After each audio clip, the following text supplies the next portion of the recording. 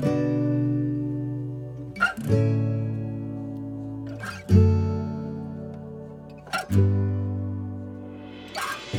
are listening to the Sage Hill Podcast with Dr. Chip Dodd.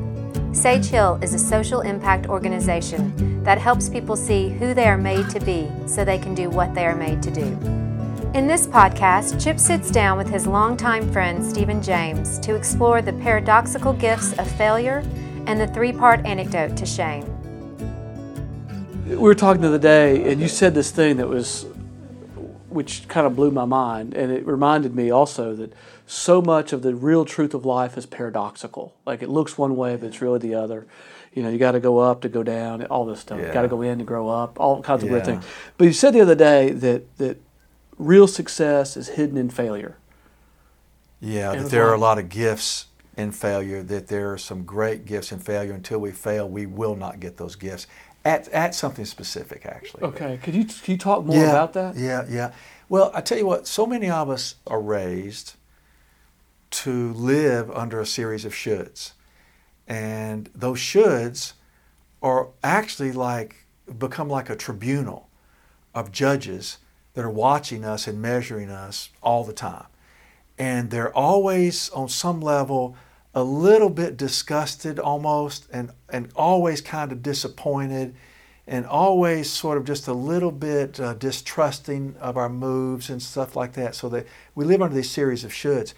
And no matter how much we do, no matter how high we climb up the mountain, if we reach the peak, we turn around and they point and there's more mountain.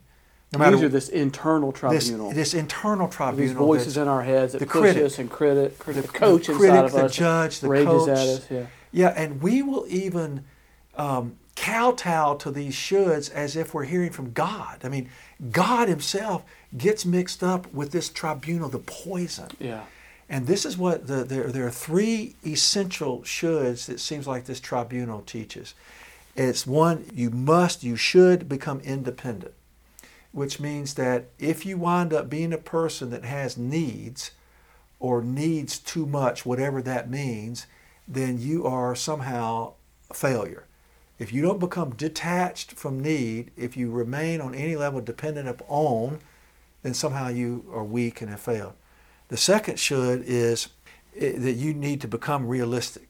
Realistic means that on some level you face that life survival of the fittest, or kind of life's a crap sandwich, you eat it or starve.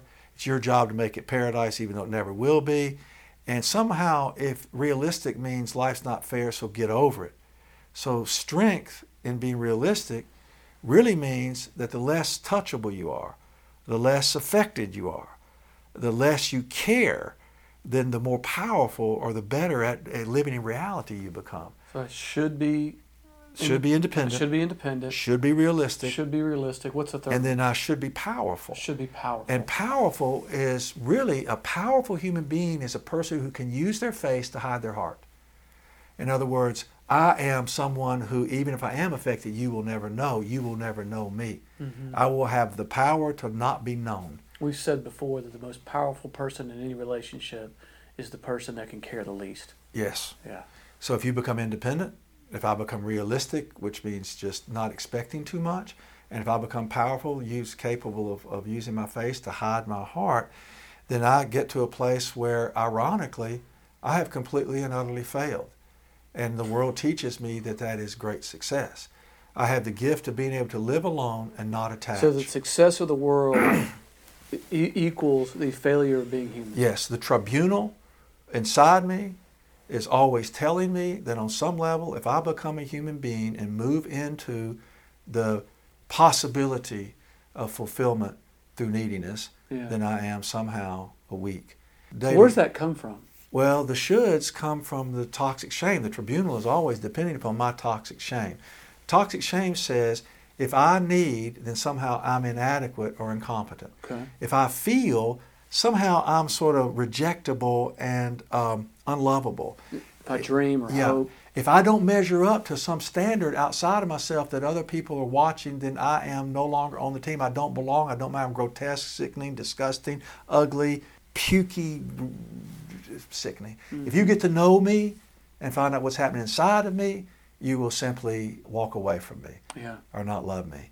And so these shoulds that we get taught, often by people who want to protect us, and they teach us how to manage the world instead of showing us how to remain ourselves and grow from that context. Teach us to hide our heart. Mm-hmm.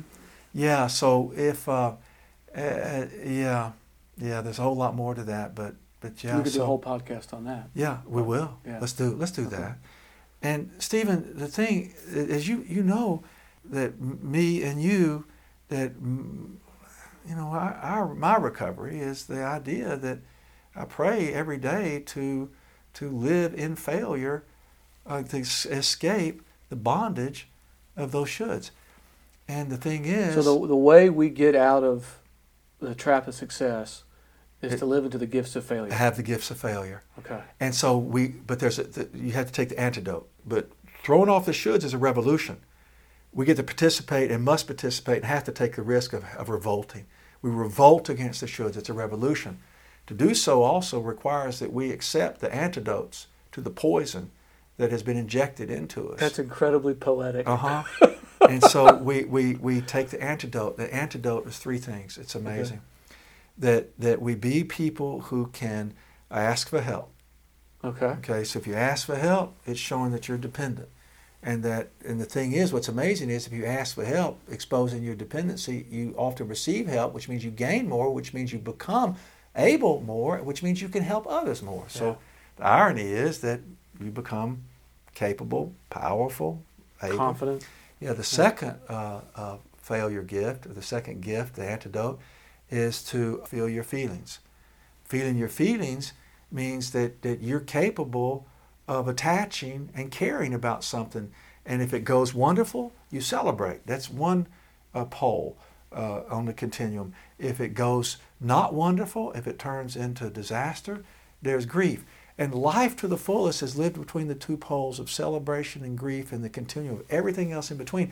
So feeling your feelings means I'm in this life, and that makes you an attractive person, not a repulsive person, except repulsive to the tribunal, people who aren't going to accept you anyway. Right.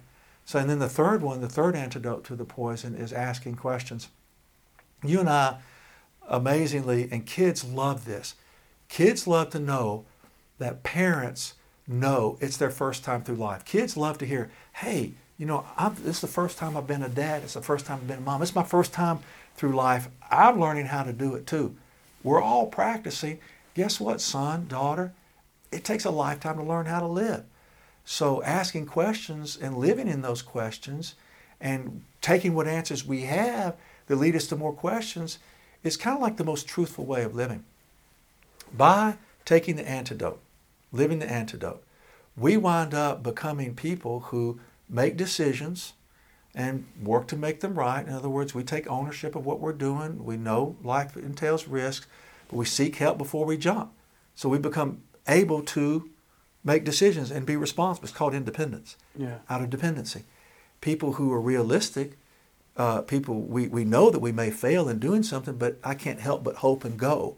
Yeah. So this realism is recognition of how life works, but at the same time I don't stop living in the truth of how I'm made. And then finally, we find that a person who is truly powerful is a person who's most fully present. And so when Jesus talks about, he said, the disciples were talking about who's the greatest among us. And Jesus said, he said, I think it's a great scene. They're walking down the road and they're arguing. Yeah. Like, he loves me more, I'm better. This is Matthew 18, 2 and 3. He says he brought a child before them, so there were other people around. And he said, unless you change and become. Change what? We cannot change ourselves. It's more like having to face our need to be changed.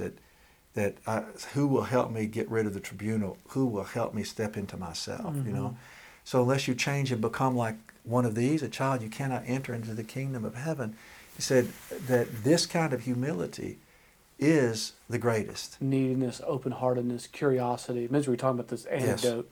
Yes. Yeah. So I pray for a continuing to fail. I pray for the courage to accept the gifts of being human, which is going to, put me in a position of asking for help, asking questions. What's like a practical example? I mean, that's actually really clear. Well, when I don't know how to do something, right? my old history is I need to figure it out, or I need to be strong enough to just do it. Or I need to act like it doesn't matter to me. Or act like it doesn't matter to me. And I still remember I was putting up an arbor. Remember when you and I went down to the railroad yard? Yeah, got all those timbers? About that, right. Well, I ended up building an arbor, as you know. Yeah, it's beautiful. And the posts are 17 by 14. Each post weighed about 900 pounds. I would say, about 900 because they were, 14 feet tall. I dug holes and put them 5 feet in the ground. Yeah. I was putting the first post in the hole, and I was balancing it to pour concrete in there and then brace it off. So I was trying to brace it off. I was doing it by myself. I started yelling up at the house, "Tennyson, come help." He's 10 years old. He starts holding the post, So that's 1,000-pound post. Yeah, because I can't do it myself. I put him in a position, if the post slips, it tilts a certain way, it hits him on the head possibly, he is hurt terribly. Now, I was not asking, a 10-year-old was not asking for help. I realized the danger that my pride and my self-sufficiency and my figuring put him in, put me in, disastrous.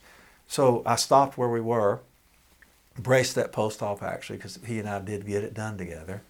Wow. So keep it in the family. I kept it in the family. Yeah.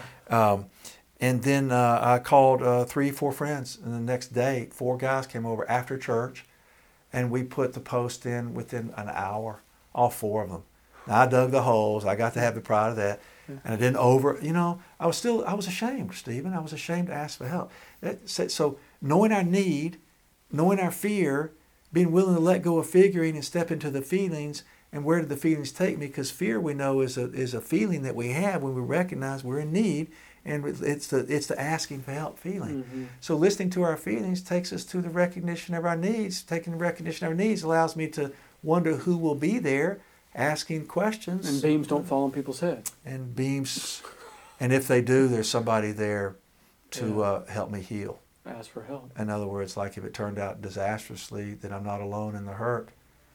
Good things happen to people who are known, Stephen. I mean, if being known is failure, I'm all in now.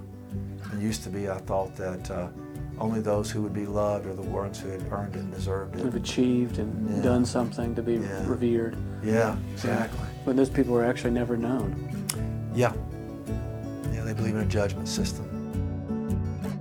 This is Stephen James, the Executive Director of Sage Hill Counseling. Thanks for listening to the Sage Hill Podcast with Dr. Chip Dodd. If you or someone you know is struggling with addiction, anxiety, depression, or burnout, please reach out to the Center for Professional Excellence for help. For more than 20 years, CPE's long-term residential treatment programs have been helping professional men recover their lives, marriages, and families.